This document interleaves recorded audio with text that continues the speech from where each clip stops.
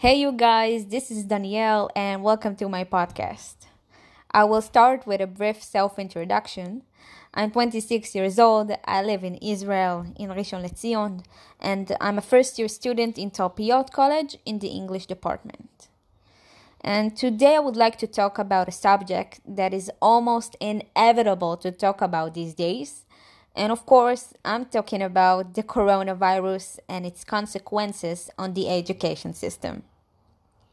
So first, a little background about the virus. Its medical name is COVID-19. CO means corona, VI means virus, and 19 is 2019. And as you all know by now, it is a very infectious disease, and its common symptoms include fever, cough, and shortness of breath. Although it sounds like a regular flu, it is much more deadly than we think, and that's why infected people have to be put into quarantine. As far as we know now, the virus is mainly spread during close contact, especially when people sneeze or cough, and also by touching surfaces that came in touch with the virus. And I would like to mention an important thing that dogs and cats are not contagious and cannot be infected. So don't worry about that. You can still hug your pets as long as you want. Ever since the coronavirus got into our life, a lot of things have changed. For example, you need to wash your hands for at least 20 seconds, wearing gloves, masks, and so on. But besides the high awareness of good hygiene, the corona effect has reached to every system in the government, including education, unfortunately. The education system is facing a lot of struggles due to this new situation.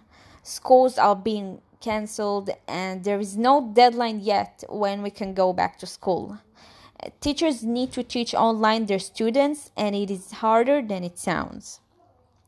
First of all, there is a limitation of capacity to the education system's website and servers, and the students and the teachers facing a lot of technical problems.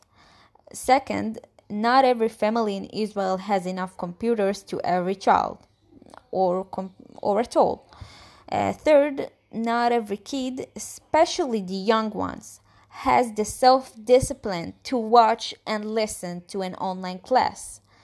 And the teachers are expected to overcome somehow all those difficulties and to make every class proper for teaching online. Not to mention that a lot of workplaces are not working, so many people are at home using the internet, which causes a huge problem on the communications companies. And because I work at Bezeq Benleumi, I know how much it affects the whole country. So it should be known that not every student and teacher will have a good bandwidth to participate in an online class. So according to the news so far, the education system is considering to take a few days from the summer vacation to complete the lost time. And also, a few of the material for the Bagrut exams is being dropped.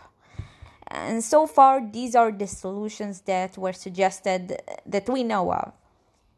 And to sum up, the education system will continue facing those struggles until things will start getting better. And for that, each one of us will have to make an effort and contribute his part for this fight, so we can all go back to normal as fast as possible. I hope for the best for all the teachers out there, and be strong and be a good role model for the kids. Thanks for listening to me. Hope you had a good time and maybe even learned something new. Bye bye.